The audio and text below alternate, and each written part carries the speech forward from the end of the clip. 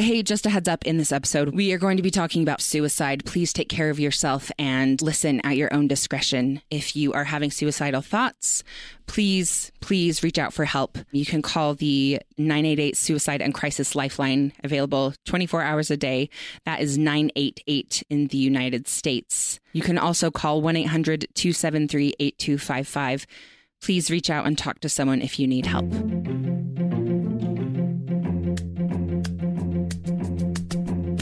Welcome to Dispatch in Depth, where we give you the stories behind the science of emergency dispatch. This is an official podcast of the International Academies of Emergency Dispatch, the world's leading authority in dispatch science.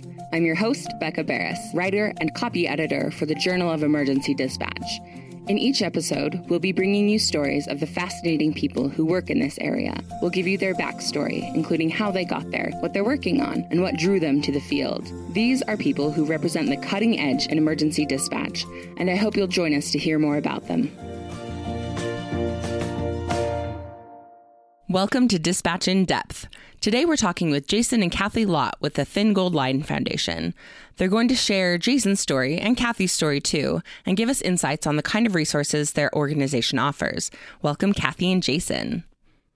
Hello. Hello. Thank you for having us. Yeah, absolutely. I was excited to find out about your foundation. I think on Facebook is where I found it. There's never enough organizations to support dispatchers.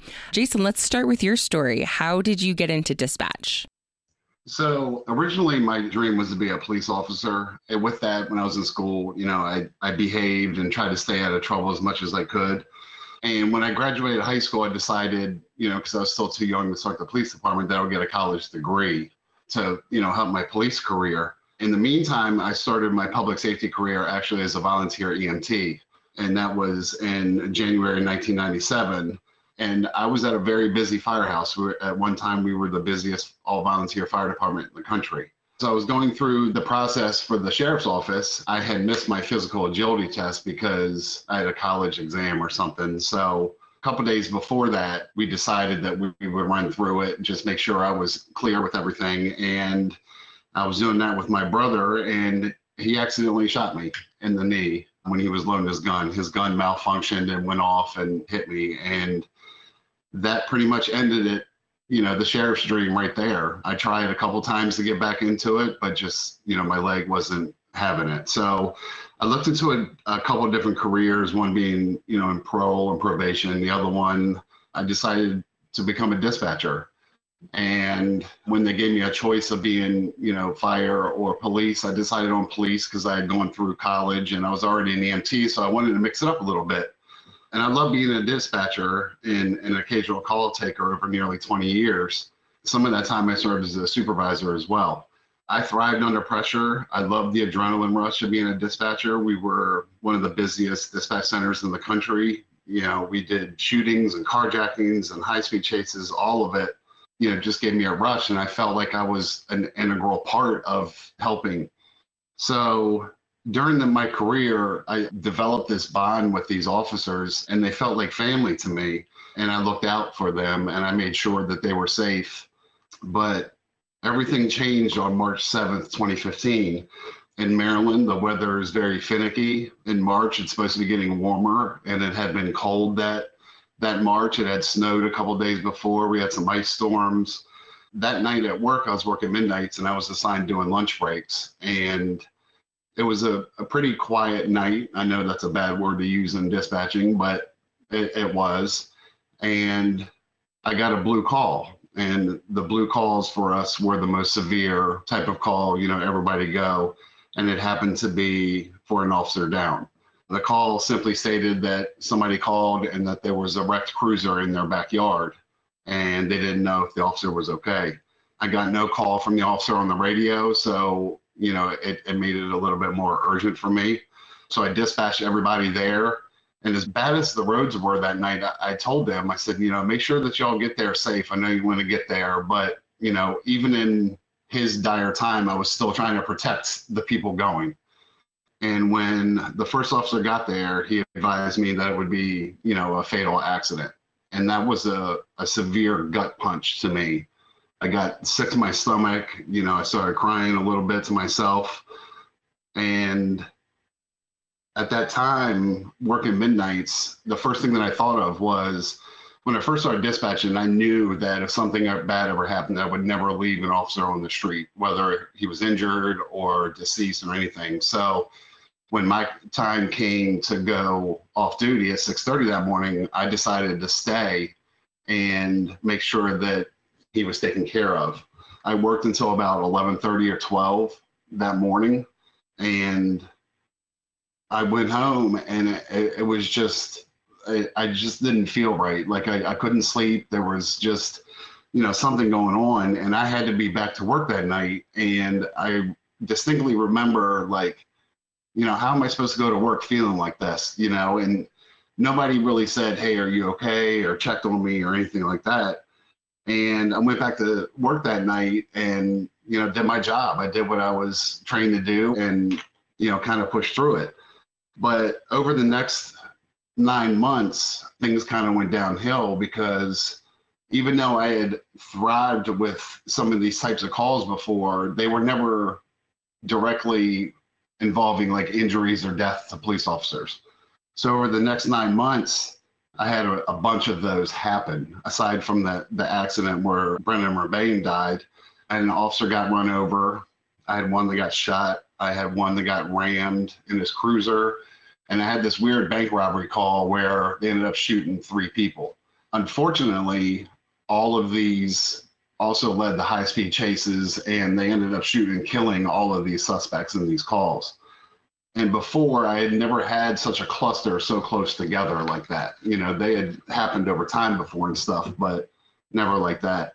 So eventually, like that feeling that I had gotten the night that Officer Rebane died, it never went away. And it just kind of sat deep inside of me, like there was something gnawing at me. And I started becoming really physically ill. I had a lot of stomach pain, I had a lot of vomiting, I had a lot of nausea, and that turned into some body pains and stuff like that. And I was in and out of the hospital most of 2015 and most all of 2016.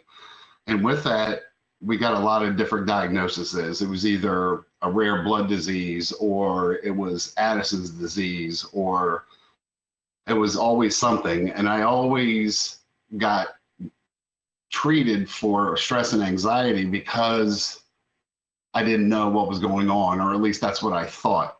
It took a brilliant hematologist, oncologist to finally just sit down and talk to me, because none of these tests were coming back like they should have been.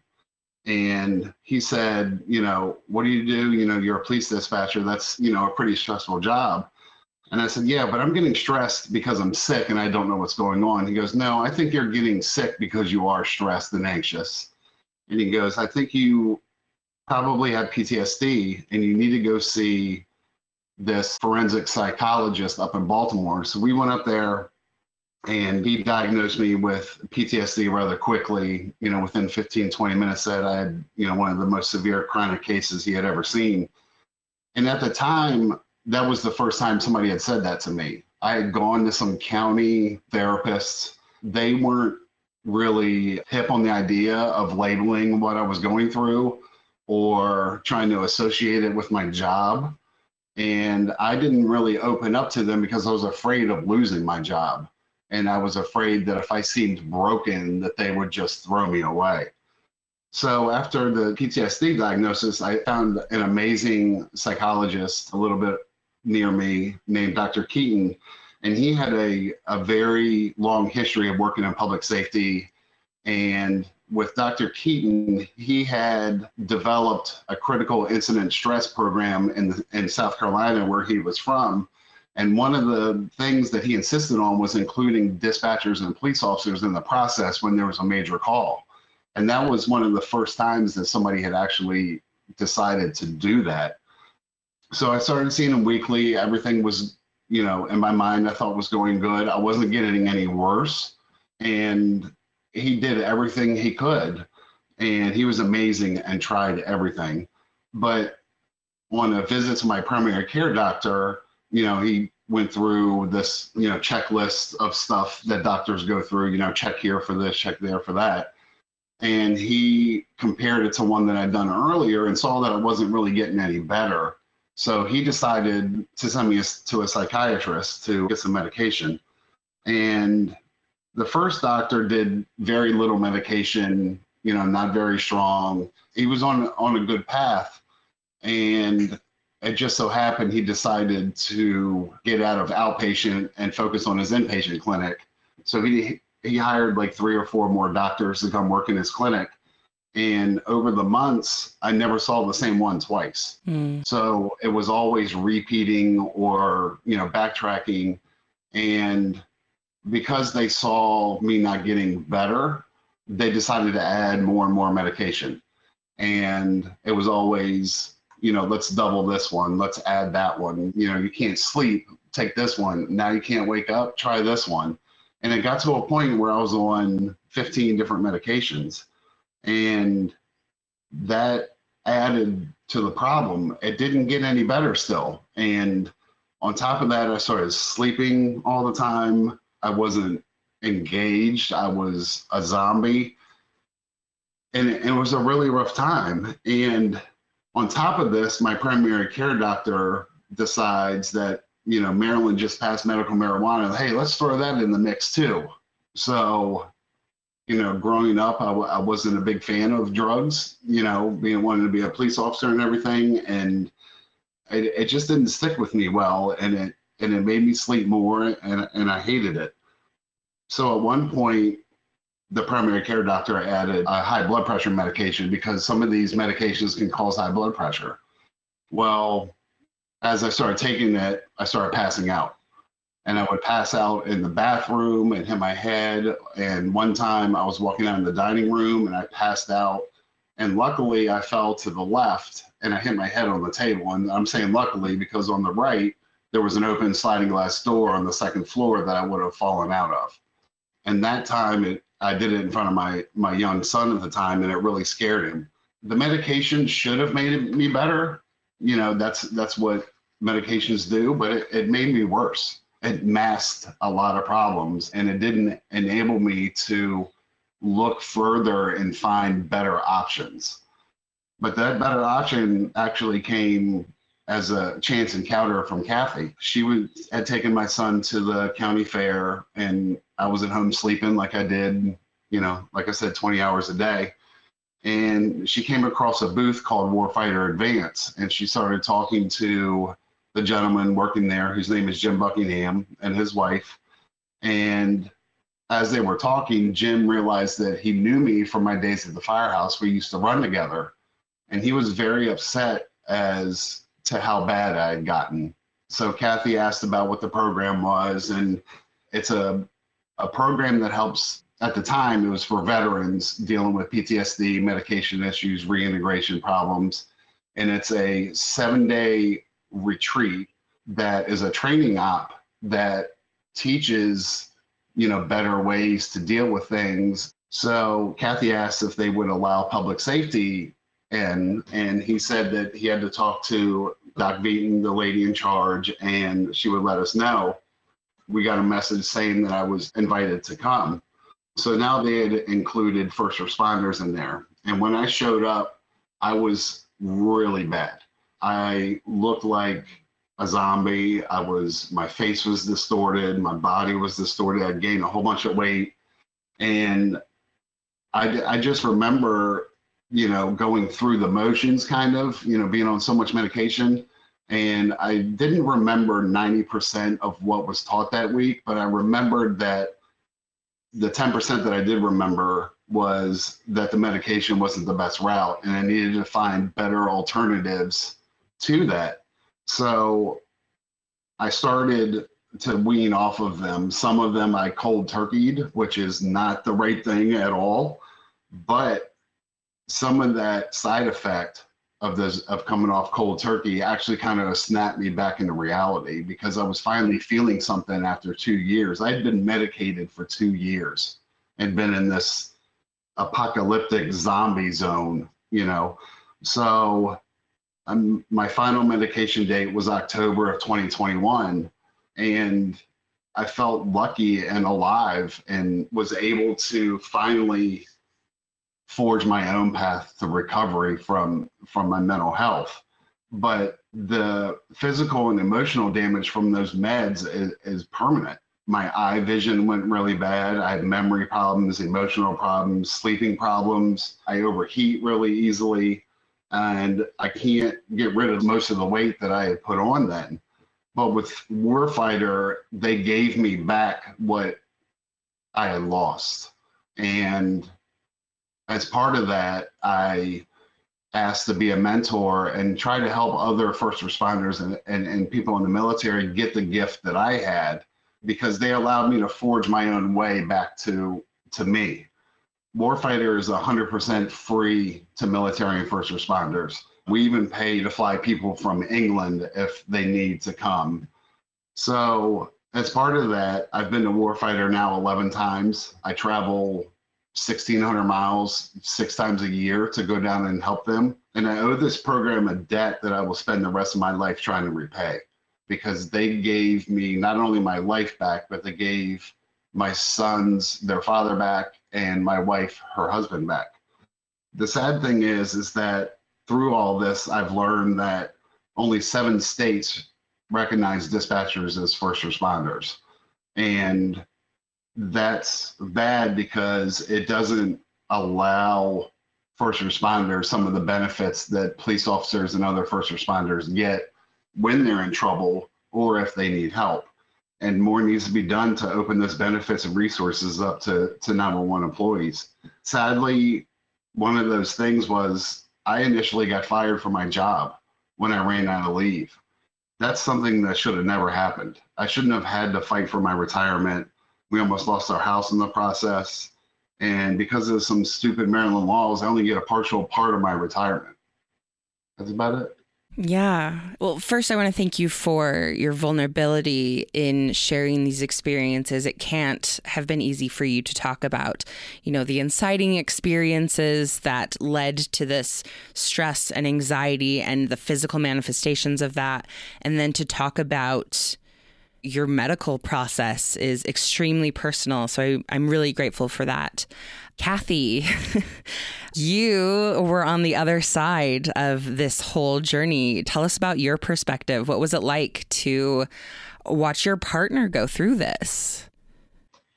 Okay, so for as long as Jason and I have been together, when he was doing his dispatch work, he worked 2 days, 2 nights, was off for 4, repeat the process. Those 4 days off, a lot of times he spent as an EMT at the firehouse. And I didn't really get to hear a lot of the calls that he took. He would sometimes come home and be obviously upset by a call that happened over his shift, but we didn't really get a lot of details. He did not really go into the kind of gruesome aspects, but he also didn't go into how he really felt about anything either. So I knew that it was a stressful job. I actually even sat in with him and his employer as just an observer. And I've also actually been on a ride along with one of his police officer friends.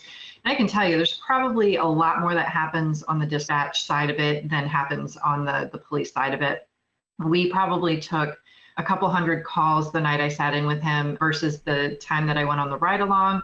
We had maybe 1 or 2 calls. So, the caseload was just that much more, and it was just that much more, I guess, exciting in a way. It was more, your adrenaline was rushing, new calls were coming in, things were happening. But on the family side of things, we went through the motions, right? We went through 2015 in and out of the hospitals, in and out of doctor's appointments. We just didn't have a clue what was going on. It was tough. We were not only dealing with Jason's illnesses, but our son also was dealing with some behavioral and mental health issues at the time. So it was kind of a struggle to deal with both of them, having things going on at the same time a lot. So when we did come across the oncologist who told Jason he had PTSD, it was surprising to both of us, right? We had all these physical things that were happening. He was being treated for GI issues and pain, and all of these things were happening, but we never really expected it to come down to a mental health issue. So it was surprising to hear that it was a PTSD related thing that we were going through. And once we did finally get on the right path, what we thought was the right path turned into, like he talked about, with medications. And it was so much, there was so much medication, so many falls that he took, and we were in and out of the hospital and in and out of doctor's appointments. But there was, speaking of medication, 15 different meds is 60 pills a day. That's 1,800 pills a month. That's a lot for anybody to take in, no matter what kind of medication it is. But when you're talking about psych meds or antidepressants, are not, you're going off label by writing so many together. So each person becomes a science experiment at that point. And sadly, one of the major side effects of starting those medications, especially more than one, is that you have a 400% more likelihood to commit suicide on the meds than you did off of them. Yeah.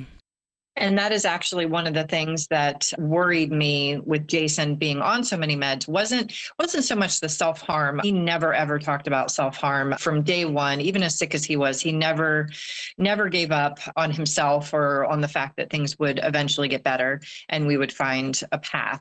But there were times where I would come home from work, and I'll be honest, I would see our bedroom door closed at the end of the hallway, and I would be a little worried. Like, I don't think I want to open the door right now. I'll just wait until I get the kid fed, get him bathed, and get him into bed, and then I'll check to see. And I was never sure like what I was going to find behind that door. So that was an unusual feeling to come home to quite often. But we struggled. We almost lost the house. He lost his job. We almost lost him. We made it through with Dr. Keaton's help, with Warfighter's help.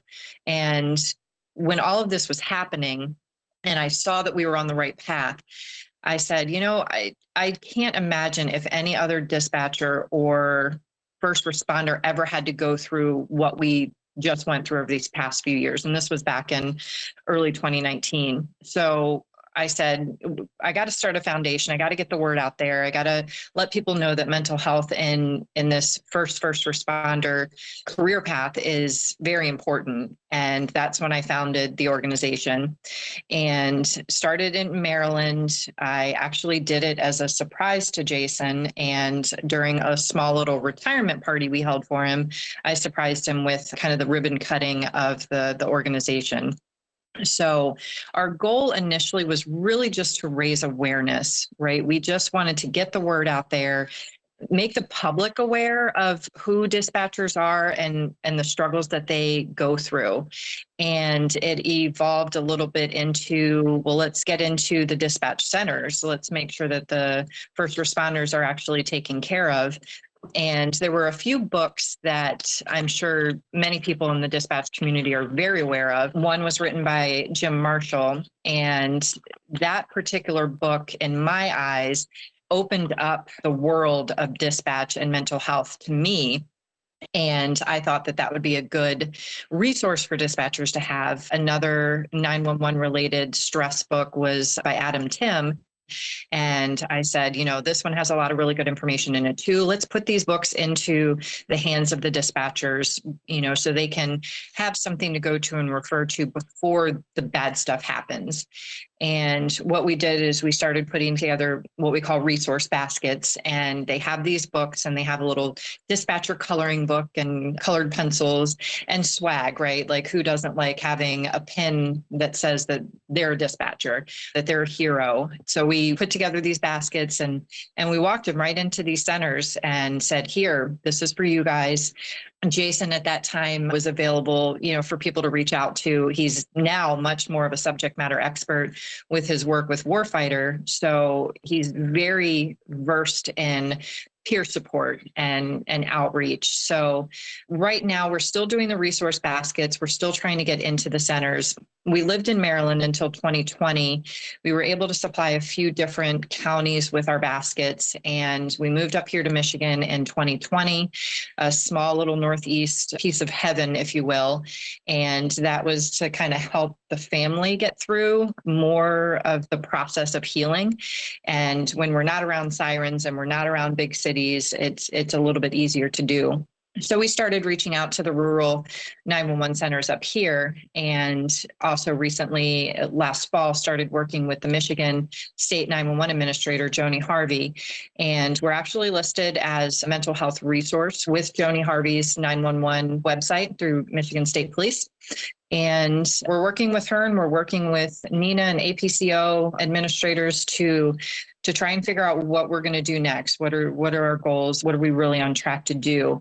All in the meantime, fundraising, raising awareness at the public level and our local PSAPs here in Northeast Michigan. And I'll tell you, I was a little bit surprised when we came across our first rural 911 center to hear that they only had 2 dispatchers, a lot of times only 1 dispatcher working at a time. I thought, oh, well, that's easy peasy. They're only getting a couple of little random, calls about different things. Well, come to find out, when you're in a place like Northeast Michigan and you're in a town where everybody knows everybody, these 911 call takers are the dispatchers combined, and they're getting calls from their neighbors. They're getting calls from friends and family. And, to hear their stories and to hear the different type of struggle that they dealt with up here was very eye-opening. So it's enlightening to us to go into these different 911 centers and hear their perspectives and their stories, and for them to hear Jason taking thousands of calls and all these horrific calls that he took. So it's kind of a educational for everybody all the way around when we go into the centers. And the other thing that's worrisome being in a dispatch center by yourself is when you have a major call in the middle of the night, you're automatically isolated. And isolation is one of the worst things that can happen when you're dealing with something, especially initially. Like I told you, I went home that night, Officer Rebane died on my channel, and I was by myself, and I dealt with that, and these dispatchers in rural areas, they get a call from their neighbor who committed suicide, and they're working by themselves, for 8 more hours. And then that's really harsh. We learned very quickly that dispatch centers, no matter if you have 1 person or 1,000 people, deal with problems and their own unique problems as well. Mm-hmm. Yeah. Isolation is a universal problem for emergency dispatchers, I would say, right? So either, you're working in one of the 2-butt centers where you're working the night shift alone and you can't walk away from your console if something happens. You can't kind of hit that refresh button because someone has to be at the console. Or if you're, in Maryland at one of the busiest centers in the United States, and you can't get a break because you're understaffed and there's not someone who can take your call while you're, go breathe in the bathroom for a minute. Yeah, it is. It is eye-opening. We are hopefully going to start getting into a little bit of the political part of dispatch. And unfortunately, Jason and I have done a little bit of research over the years, and we came across some pretty interesting statistics about who actually considers the first responders, dispatchers, actual first responders. And when it comes to what their benefits are being first responders, here in Michigan, we actually aren't one of those states that recognizes dispatchers as first responders. So we have reached out to our local lawmakers, and hopefully in the fall when they reconvene, we can start to really get into the legislature and get into that part of, pushing for recognition really for dispatchers. Right. And I talked to a lot of people about reclassifying emergency dispatchers from, being clerks to being actual first responders. And I hadn't thought about retirement benefits in that light. Because, Jason, you couldn't work. You physically couldn't work. You were so ill, and yet they fired you. And so you can't get your full retirement package, which isn't right because, dispatchers are the first responder. They're taking a lot of that trauma on themselves, and, they should be fairly compensated for doing so, and they should be supported. Right, because a lot of police departments, fire departments, they cap retirement at 20 years because of what they see, right? Like Kathy mentioned earlier, some police officers, even in busy areas, go on 8 or 9 calls, right? But that dispatcher that's working 12 hours, there were some nights I dispatched 300 calls, and having to deal with 300 calls in your head over a 12-hour period is really rough. And being classified as clerk or a secretary, you get stuck in basically a generic retirement that if you're lucky, you can get out of at 30 years with a crappy, 70% or whatever it may be.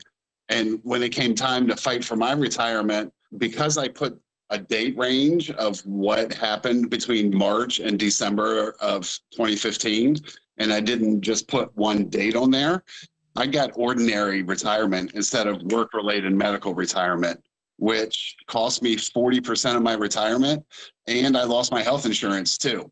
So those are things that can't happen. Dispatchers, just because they're not seeing something in person doesn't mean that that picture in your head isn't 30 times worse than what is actually going on. And having to deal with those pictures in your mind, they don't go away. We try to put them in a little closet and lock the door, but eventually that closet's going to get full and bust open. And without the proper help and benefits and appropriate retirement, more dispatchers and call takers are going to go through what I did. Yeah, it's really cool that you guys are getting involved in the political side of things in the push to reclassify emergency dispatchers, because these stories are valuable, right? It's one thing to say, oh, dispatchers are burnt out, oh, they experience all of these things, but it's a completely different thing for a lawmaker to hear your story, Jason, to hear your story, Kathy, and think, oh, this job is different than what I thought it was. And that's the problem, because a lot of political people, they're not going to take the time to find a busy 911 center and go in there and sit for 12 hours and see what's going on. And that's something they should really do, because 911 isn't just a phone number. It's a critical component of life to be able to call and get help, or call and get an ambulance, or whatever the case may be. However many hundreds of millions of calls go through 911 a year, and people look at it like, oh, they're just answering the phone, or oh, it's running a tag. That's part of it, yes, but there's so much more to it than that, and they need to realize that. Yeah. And I will challenge our local lawmakers to actually go into a call center like Ingham County, who dealt with the MSU shooting here in Michigan. I would challenge them to go sit in and listen to the calls that are happening, and to watch, like Jim Marshall, when he watched his sister go through the motions of being relaxed and just hanging out and talking. And then when the call comes through, just seeing the body change, and to see the expression change, and to just feel the change in the room when these calls are coming through. I challenge the lawmakers everywhere to go ahead and sit through just a couple of hours and see what they picture in their head. And also listen to their stories, because every dispatcher has a story. It could be one, or it could be 100. And those are engraved in their minds and in their hearts and in their souls. And that's something that never goes away.